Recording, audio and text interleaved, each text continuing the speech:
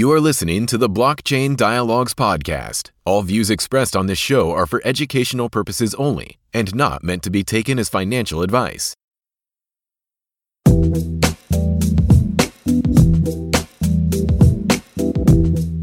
Hello and welcome to another episode of the Blockchain Dialogues podcast with your hosts Krishna and Nikhil.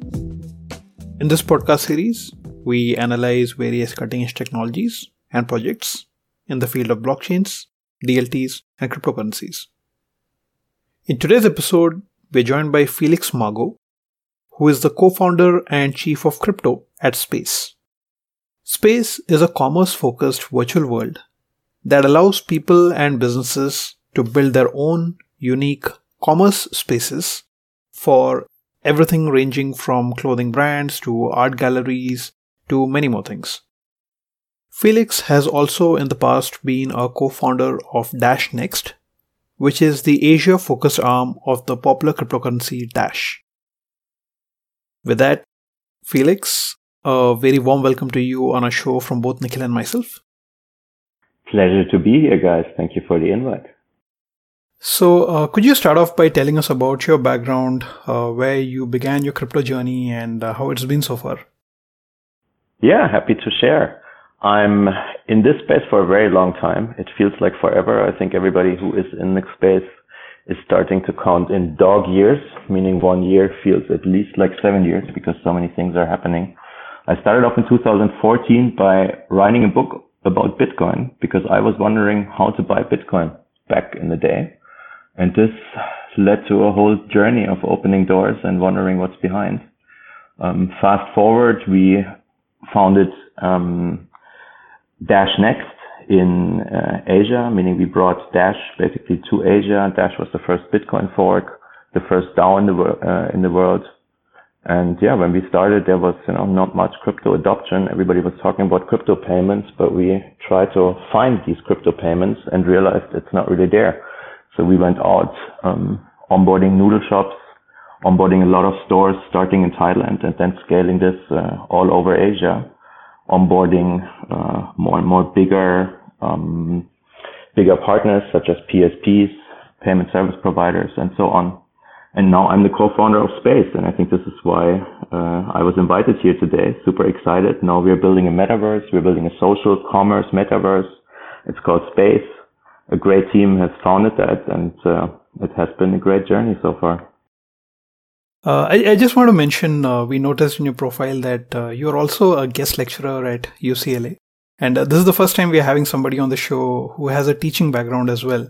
So could you just briefly touch on how do universities view blockchain and crypto as a technology? Are there full-blown curriculums as yet, or is it like a subset of finance? And how do students view it, for their careers? Could you tell us a little bit about your experience teaching about blockchain and crypto? Fantastic. Actually, one thing I left out in this intro was that kind of this educational background was always a big part of me coming to blockchain. I mentioned this book we wrote in 2014, which was really, about bringing people along this journey, how to enter the crypto space, how to enter the blockchain space. Because for everybody, I think it's a very hard thing to start somewhere. You hear about crypto, but you kind of don't know where to start.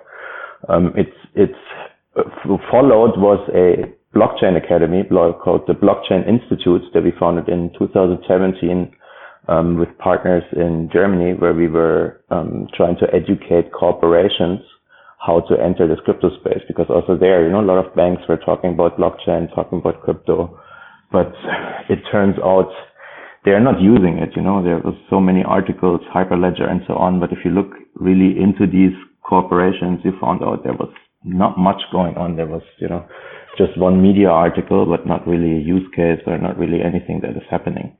Coming to the UCLA question, I know Alex Nascimento. We became friends. He is the founder of the Blockchain Institute in UCLA. So he spun up this course about crypto, and he invited me as a guest lecturer. So we made a recording explaining DeFi. And I think, the reason why I was there, because I was explaining Alex at the very beginning of DeFi, what it is all about, how to use it. And, he was fascinated and invited me to join his course at UCLA. Yeah, and this is how it happened. But as you just mentioned it really made me aware that I have to update this course, because we recorded it, when was that, like 2 years ago? And the space is moving so fast, so probably it's all completely outdated. The book I wrote is outdated, the academy we spun up, and of course this DeFi course. But yeah, maybe one word to that. When I discovered DeFi, there was a time of SushiSwap starting, and I remember I was sitting there waiting for the farming program to start, and we were like aping in, and it felt like playing World of Warcraft, super hyped, and I lost my sleep in DeFi, is what I say now. Wonderful. Great. So to jump into the work that you've been doing, building crypto projects in the past few years, I guess I'll start off with your work with Dash. Like you mentioned, you co-founded Dash Next, which is basically the Asian arm of Dash. Could you shed some light on how Asia as a whole is different from the West in terms of crypto usage and adoption? I love that question. Thank you for asking that.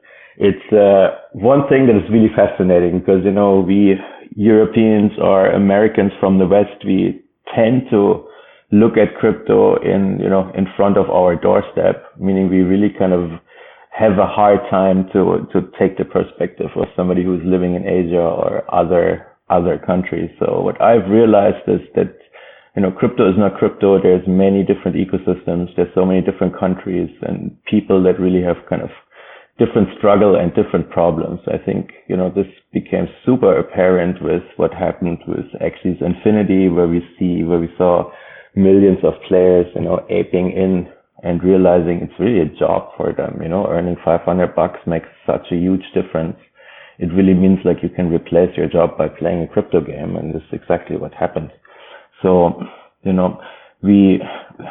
we did that, we saw a lot of potential in Asia. We saw a lot of talent here, a lot of different projects that are coming. I mean, plus also Asia, to be fair, is not Asia. There's so many different countries in Asia. It's a completely different story if you talk about the Chinese ecosystem, the Vietnamese ecosystem, the Thai, Indonesian ecosystem. So all of these, have like huge differences. We were bringing Dash here, so of course we approached all that kind of from a payment perspective. And if you look at that, you see there's a lot of differences in country regulations. There's so many different currencies in Asia. So, every country by itself was a challenge. There were different players, different regulations, different governments, different players in the ecosystem, different companies popping up.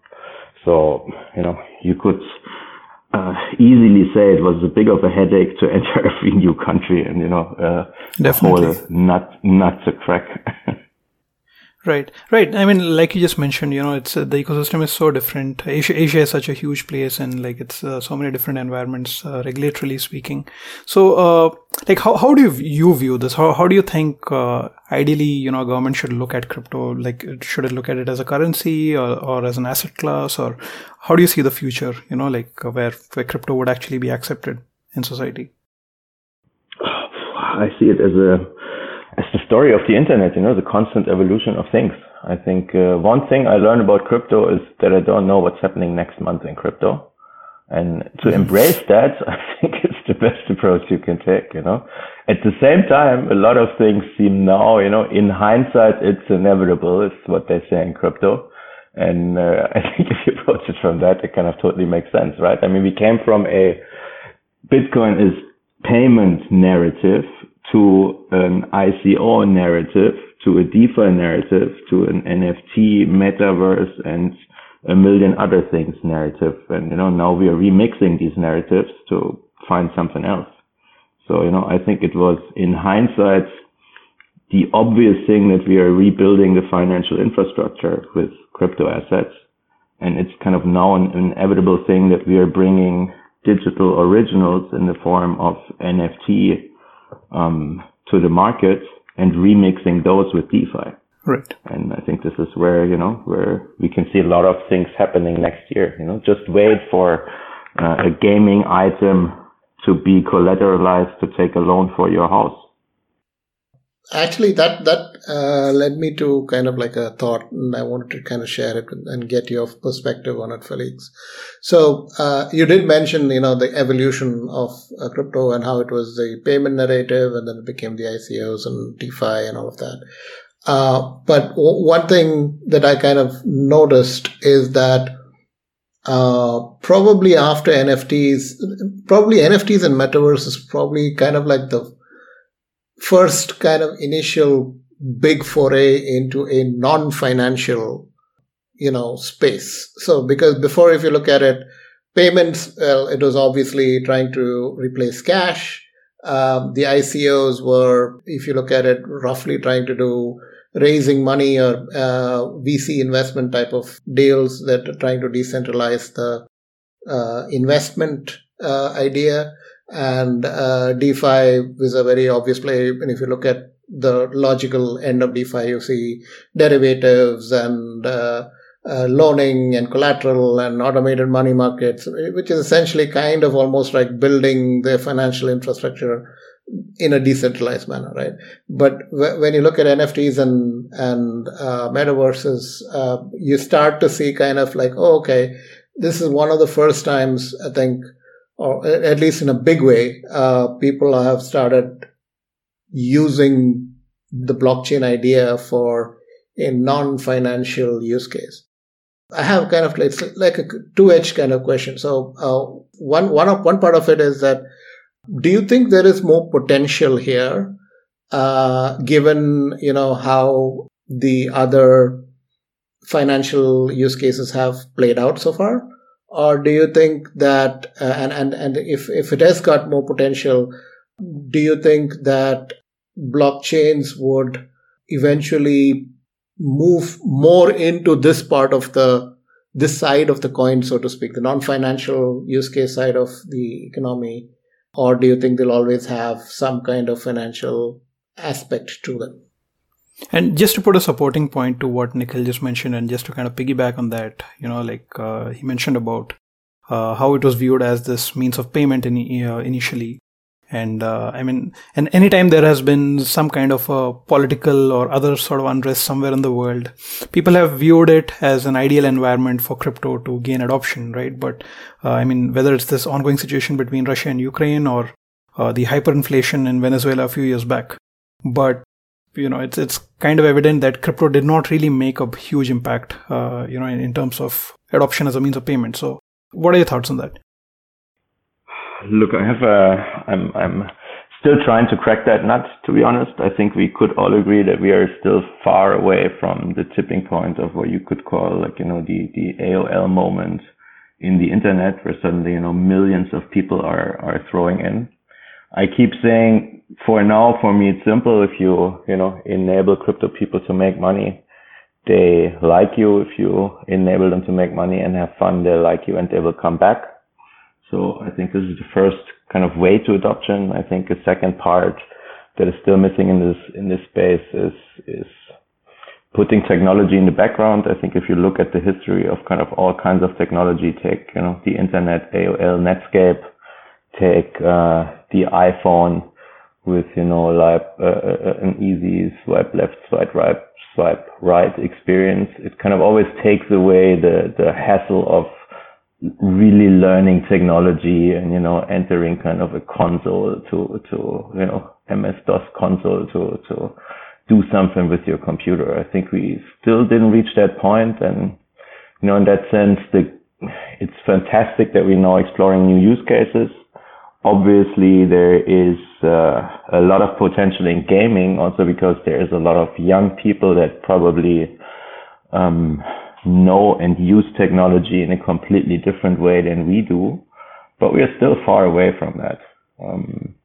I think the metaverse is a great opportunity, because the way we approach it in space is to say, look, there's like billions of people who are actually somewhat grown up in the metaverse. I think now if you talk to anyone who is like 20 years or less, they will have had some experience playing Roblox, playing Minecraft. It's just somewhat a common knowledge of young people, right? So still it's hard to add a crypto wallet into Minecraft and into Roblox. So I think this is still a challenge, but I hope we will find good UI solutions that will make it super easy to not think about keys or security or all these things that actually make it dangerous and bothersome to use crypto until this point. Wouldn't you guys agree? Yeah, sure. But to kind of push back a little bit on that but do you really think it's a usability issue, right? So do you really feel that, hey, okay, if we make it somehow there is a magic thing that comes around? I don't know, somebody was talking about an orb that takes your retina the other day and retina scan and then using that as an ID or something. There are many ideas around making the usability better. But to go back to the point about, so does introducing a crypto wallet into a metaverse and making it very seamless or very easy allow it to kind of replace the cash or the regular in financial system as a means of payment? I think that's still an open question, right? Because based on our experiences, or based on what we have seen with Venezuela and even El Salvador, it's not simply a matter of building a better app, right? There's also kind of like a mental leap that needs to be made, and kind of like an embracing from the perspective of the authorities as well. Because without that, I don't think, so far at least, I haven't seen any growth despite that. Regulations always seem to be coming up as a roadblock there. So don't you think that's kind of like an important piece to the whole puzzle? No, of course, and that makes crypto kind of the hard nut to crack, right? Because you run into regulatory issues the same as you run into usability issues. But I think it's since a few months ago, suddenly you see solutions where you can log in with a Google login, and in the background somebody's making a wallet for you that is custodial and in some way insured. I think it will take time for these solutions to pop up, but it's again to the same point. It's like you cannot put that on the user. Obviously, the whole architecture is way better to say it's a private public key architecture where you do not need to store your passwords on 500 different servers around the internet. And once you're hacked, you really got problems, right? So the architecture is obviously better, but the interface to log into this architecture is somewhat lagging. And of course, this architecture requires regulatory things in the background. But this is why, again, if you have a custody wallet that is somewhat completely regulated in a certain jurisdiction and insured in a certain jurisdiction, it will hopefully make our lives easier. So I'm betting on this future, and I see there's a lot of evolution in the space for exactly these kind of solutions. So to transition into the project that you're currently working on, Felix, which is Space, which is a metaverse, could you explain for our audience what Space is, and also could you explain some of the basics of metaverse, some of the concepts like virtual lands, assets, NFTs? Actually, I'd like to go one step before, because this is interesting. I was chatting with some friends today, colleagues at work, and one question that came up was, well, how do you actually define a metaverse? What is the definition of a metaverse? Because you have virtual reality, you have augmented reality, there are these visions, you have Roblox, avatars, there's conflicting visions of, in my mind, I think, what people think of when they think of the word metaverse. So I think it'd be nice to kind of define it from our perspective on what we think metaverse is. Okay, I think in the crypto space we have a big talent to overhype certain words or to surf along hype words, and I guess the metaverse is one of them. In many ways, the metaverse is actually not a new term. I think we were talking about virtual worlds, gaming worlds, things like that before. In fact, actually, I like the term virtual worlds much more than the metaverse, then it kind of makes in a way clear that, augmented reality is if you take a phone and put a layer over the reality, whereas, the metaverse is the way I see it, more kind of a virtual world you enter.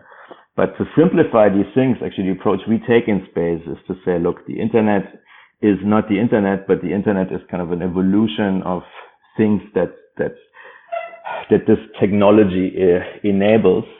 And, if you look back in 1998 when you wrote your first email, most likely around that time, you could never imagine to order an Uber on your iPhone. And, in that sense, I think it's a good idea, or it's a good way to look at the metaverse. For now, the way we see it, it's just a 3D layer that you can put on top of the internet. And so far, the internet has been kind of a 2D experience. You enter a web page, you scroll up and down, you go to a Zoom call. It's always a 2D experience. But now just imagine you can build a world where your web page is 3D. You can walk around your web page. You can go up, you can go down, you can jump. And I guess, that's kind of a very simplified way to explain the metaverse. Cool. No, I think that's a great starting point. So with that kind of understanding, so can you kind of explain how the space project fits in?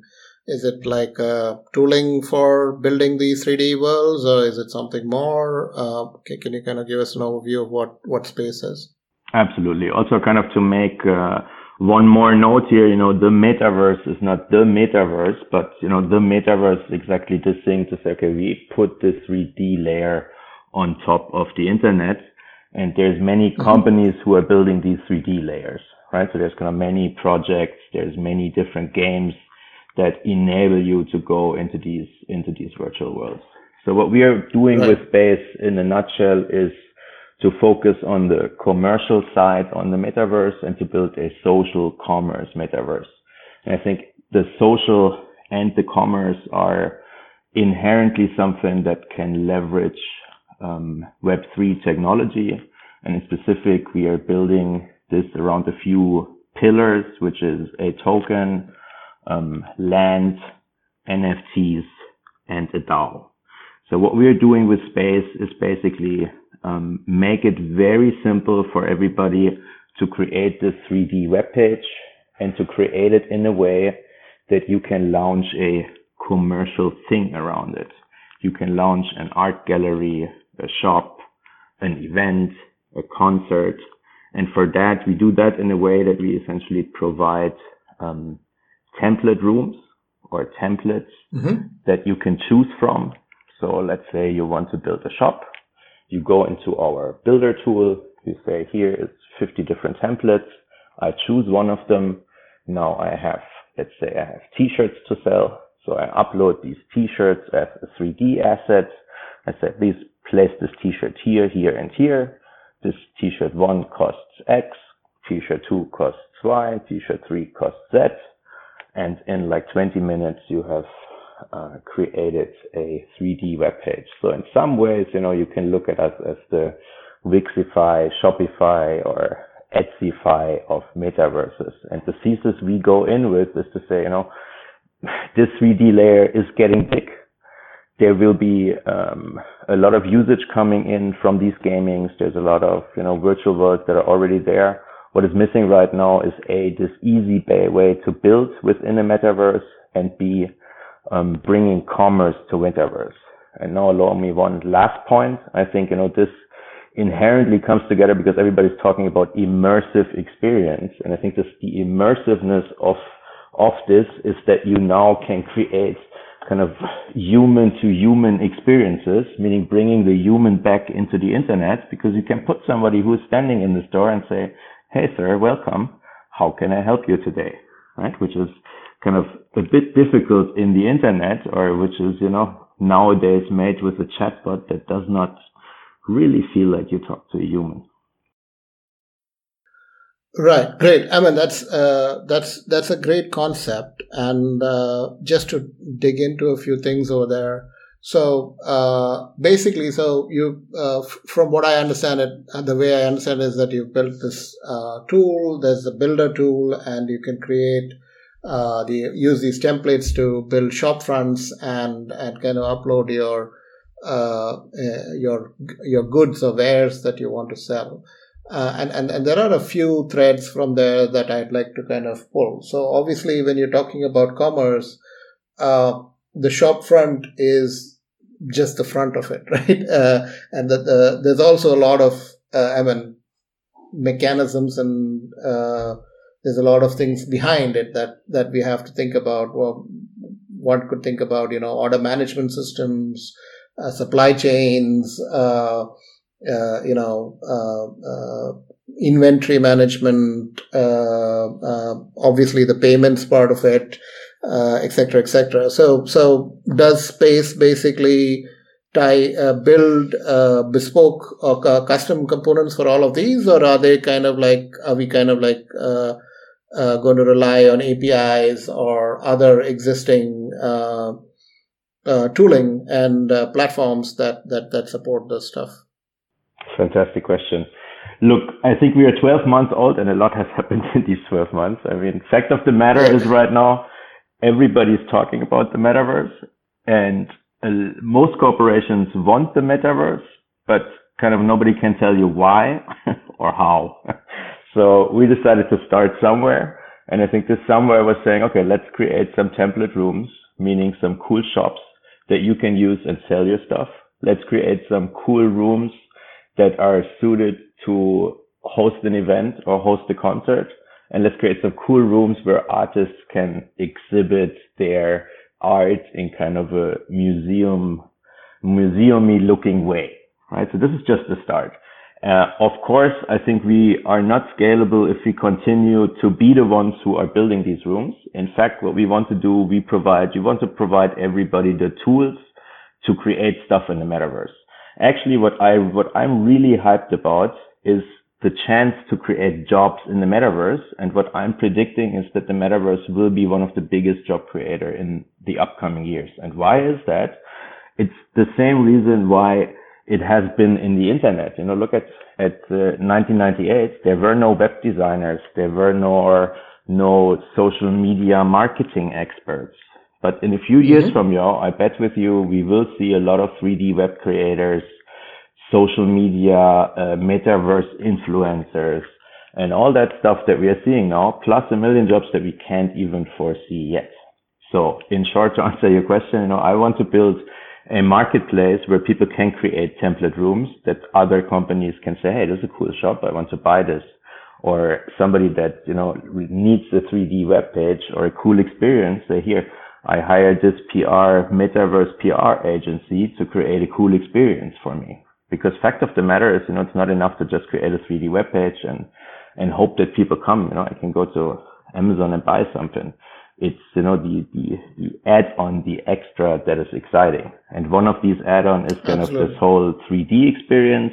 But another one is also kind of the new capabilities to now, use digital goods within this virtual world and at the same time get a physical goods. So one thing I would really like to discuss maybe in one of the next questions is, this whole concept of phygitals and how this, is kind of evolving what we are seeing right now and giving in new commercial opportunities.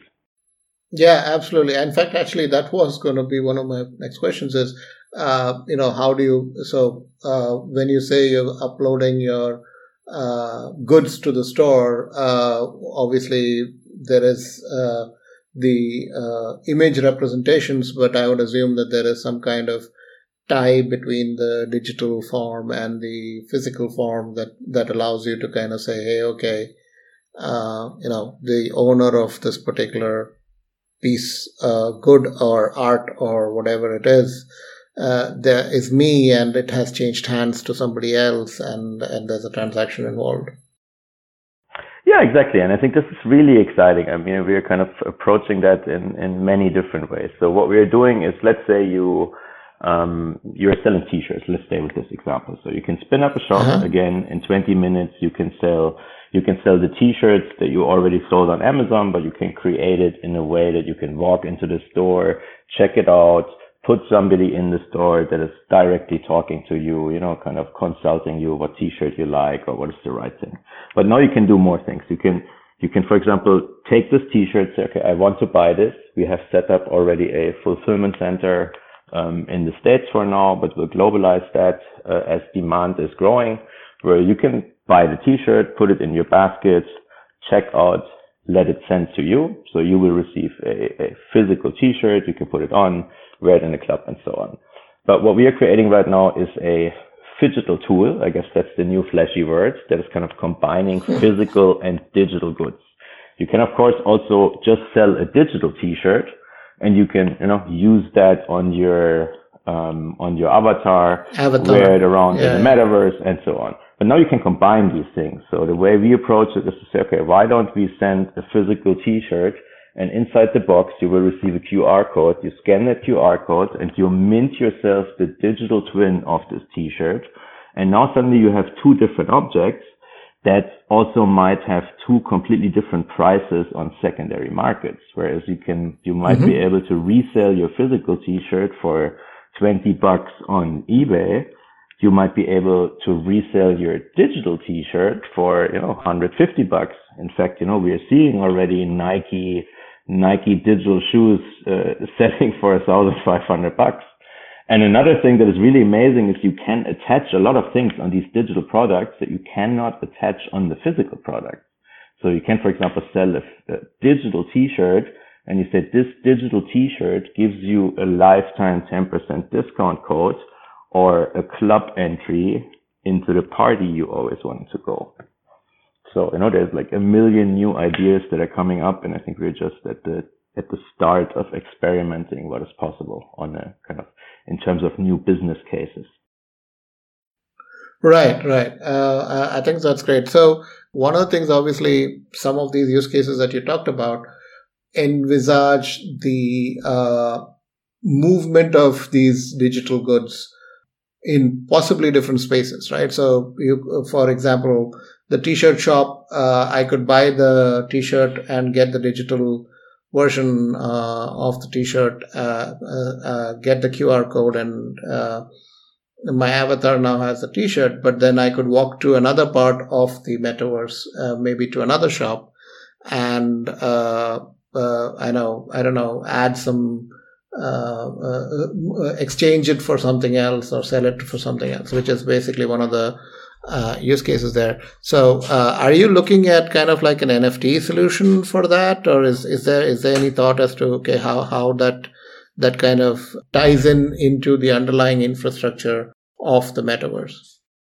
Yes, we do. Before I go to answer your NFT question, allow me to dig a little bit more into, just give a few examples of use cases that kind of the metaverse really allows. So imagine you are a concert organizer and you are, running a concert in LA, right? You have kind of a space that enables you to host like 1,000 people, meaning you can sell 1,000 tickets. Now you can kind of live stream this experience into the metaverse. And you can say, hey, of course, it's nice to be, in a real live concert, and it's maybe worth $100. But let's just say you film that thing, you manage to get all the licenses you need and so on, and you can sell another 1 million tickets for $1. Just look at the business case and the scale of this business case. The same goes for the example I just gave with, you can sell a physical good and just for free give on top a digital good, but now you can kind of program into a smart contract to say every time somebody's reselling this digital goods, I as a company earn 10% of this reselling price. It's just kind of a new business case that, you didn't have before. Or let's say you are a yoga teacher, it's more or less the same example like these ticketed events. You can have your students, but now you can kind of have or access the long tail of internet users. So now coming to your second question, I think a lot of these use cases are circling around what we now call NFTs, which, by the way, I also find kind of a very weird term that suddenly everybody's using these kind of nerdy terms to describe something. In a simple way, it's actually, we are giving value to digital goods, because now we have a way to make these digital goods a unique item that is owned by someone due to, you know, kind of an address on the blockchain, and we can make sure cryptographically that this item exists only one time, right? So I think in this way, the way we look at it is to say everything in space should be an NFT. The avatar you walk around with, the hat that he is wearing, the car that he is driving, the house that he's walking around in, you know, and in an optimal world, this is all owned by the people that are using space. It's not space property, you know, it's the user's property. I want that somebody's creating a room, has the ownership on a room, and can sell this room to someone else, or can say this room has 1,000 copies and I can sell 1,000 copies. You know, and then we as space can create business models around that to say, okay, you're using our platform, we charge you a marketplace fee or whatever it is. But, you know, this is why I said at the beginning, it's inherently driven by a few pillars, and the NFT one is definitely one of them, where, you know, the token is kind of the transactional, you know, fuel that all these NFTs are going to be traded with, and of course more. Right. So actually, as you were talking about this, it occurred, another significant piece that occurred to me is that, you know, as we build this particular idea of a commerce-based solution in the metaverse, you're in one way, if you look at it, essentially it's a 3D marketplace, correct? So you've got shops and sellers, and you've got people with goods, and you're exchanging goods and all of that. And one of the traditional, and this is not just for metaverse and blockchains, but this is in any kind of marketplace, one of the traditional challenges has always been creating that virtual cycle of demand and supply, right? So the chicken and egg problem of, why would anybody come to a marketplace where nobody's buying things? And the other one, which basically is, why would anybody come to a marketplace where nobody's selling anything? So I see this kind of like as a ongoing, it's almost like it's a cliche of every new marketplace. And I'm sure you guys have been thinking about this as well. So how do you actually see yourself solving that for your marketplace business? Yeah, I'm actually super happy you asked that question, because, you know, I tend to, I'm so excited about all this that I usually answer the third step before the first step. The one thing I didn't mention about space is that we are actually a team that is in some way unique, because if you build a metaverse, you realize very fast it's not a blockchain solution, it's not a game, and in our case, being a commercial world, it's not just building another Amazon. It's kind of everything together, and that makes it kind of a monster to build. So in that sense, I'm super happy that we have a team that is bringing together really all these different aspects that are required to build a thing like that. We have Vita, who is the co-founder of Somnium Space, which is one of the first, or one of the very early virtual worlds. We have Chance, who's the co-founder of Call of Duty, so he's like an expert in the gaming realm and in gamification. We have me from Dash, you know, knowing the crypto space very well, knowing how to create projects in that space. And we have Baptiste, who knows very well how to scale companies and how to bring, you know, Web 2 companies into scaling. So in this sense, we have like kind of a great mix of people to build this. And to answer your question, of course, the chicken and egg problem. And I don't think we will be successful if we just build another Amazon, to say, or if we assume that suddenly people come and just buy stuff in a 3D environment, that you can actually super easy build on Amazon. So I think it's really about these different things we discussed, having new concepts, having new business model, having new jobs, Fidgetals, new jobs as 3D creators, and so on. But on the other hand, it's a lot about user retention and getting in user, and what I said at the beginning, enable people to earn money and have fun. And I think this is where it comes together. and where also brands can create new kinds of experience. And what I mean with that is that it's kind of shopping meets gamification. So now, you can just sell a t-shirt. Okay, you can create a nice web page, but what if you can create an amazing immersive experience, right? What if you can kind of sell a Nike shoe and you create an experience where first you have to solve the athletics summer games challenge before you are even able to buy the shoe, right? What if you kind of make it super rare or make it a competition, and so on. So one thing we have rolled out to make this very specific is a treasure hunt tool that now all our partners are actually free to use. So we can place or hide items around our rooms, and we can kind of make a challenge for our users to find these items. And only if you have the items, you can enter, a raffle, a lottery, or be able to buy the rare goods. One thing also we realized, it works very well if you give opportunities for shops and partners to create new experiences. So one thing we have seen is that we sold out a few of our partners by making it kind of an exclusive event to sell a rare t-shirt, to buy a rare t-shirt in the metaverse. So it's really about these new concepts more than just providing tools. It's a combination of concepts, tools, and the ability to, gamify the experience and to immersify the whole experience. That's great. Felix, before we conclude, I just wanted to mention, that we'll be including all your information in the show notes. But would you like to tell our audience where they can find more information about you, how to get involved, etc.? Of course. First of all, you can find Space and all the Space channels on tryspace.com. This is TRY space.com.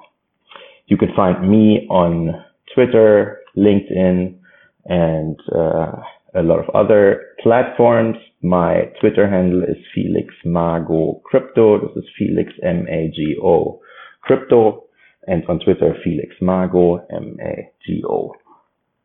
Feel free to reach out. We are very open-armed people, because we come from the space where we know collaboration and partnership is everything, and it's about leveraging new opportunities for everybody.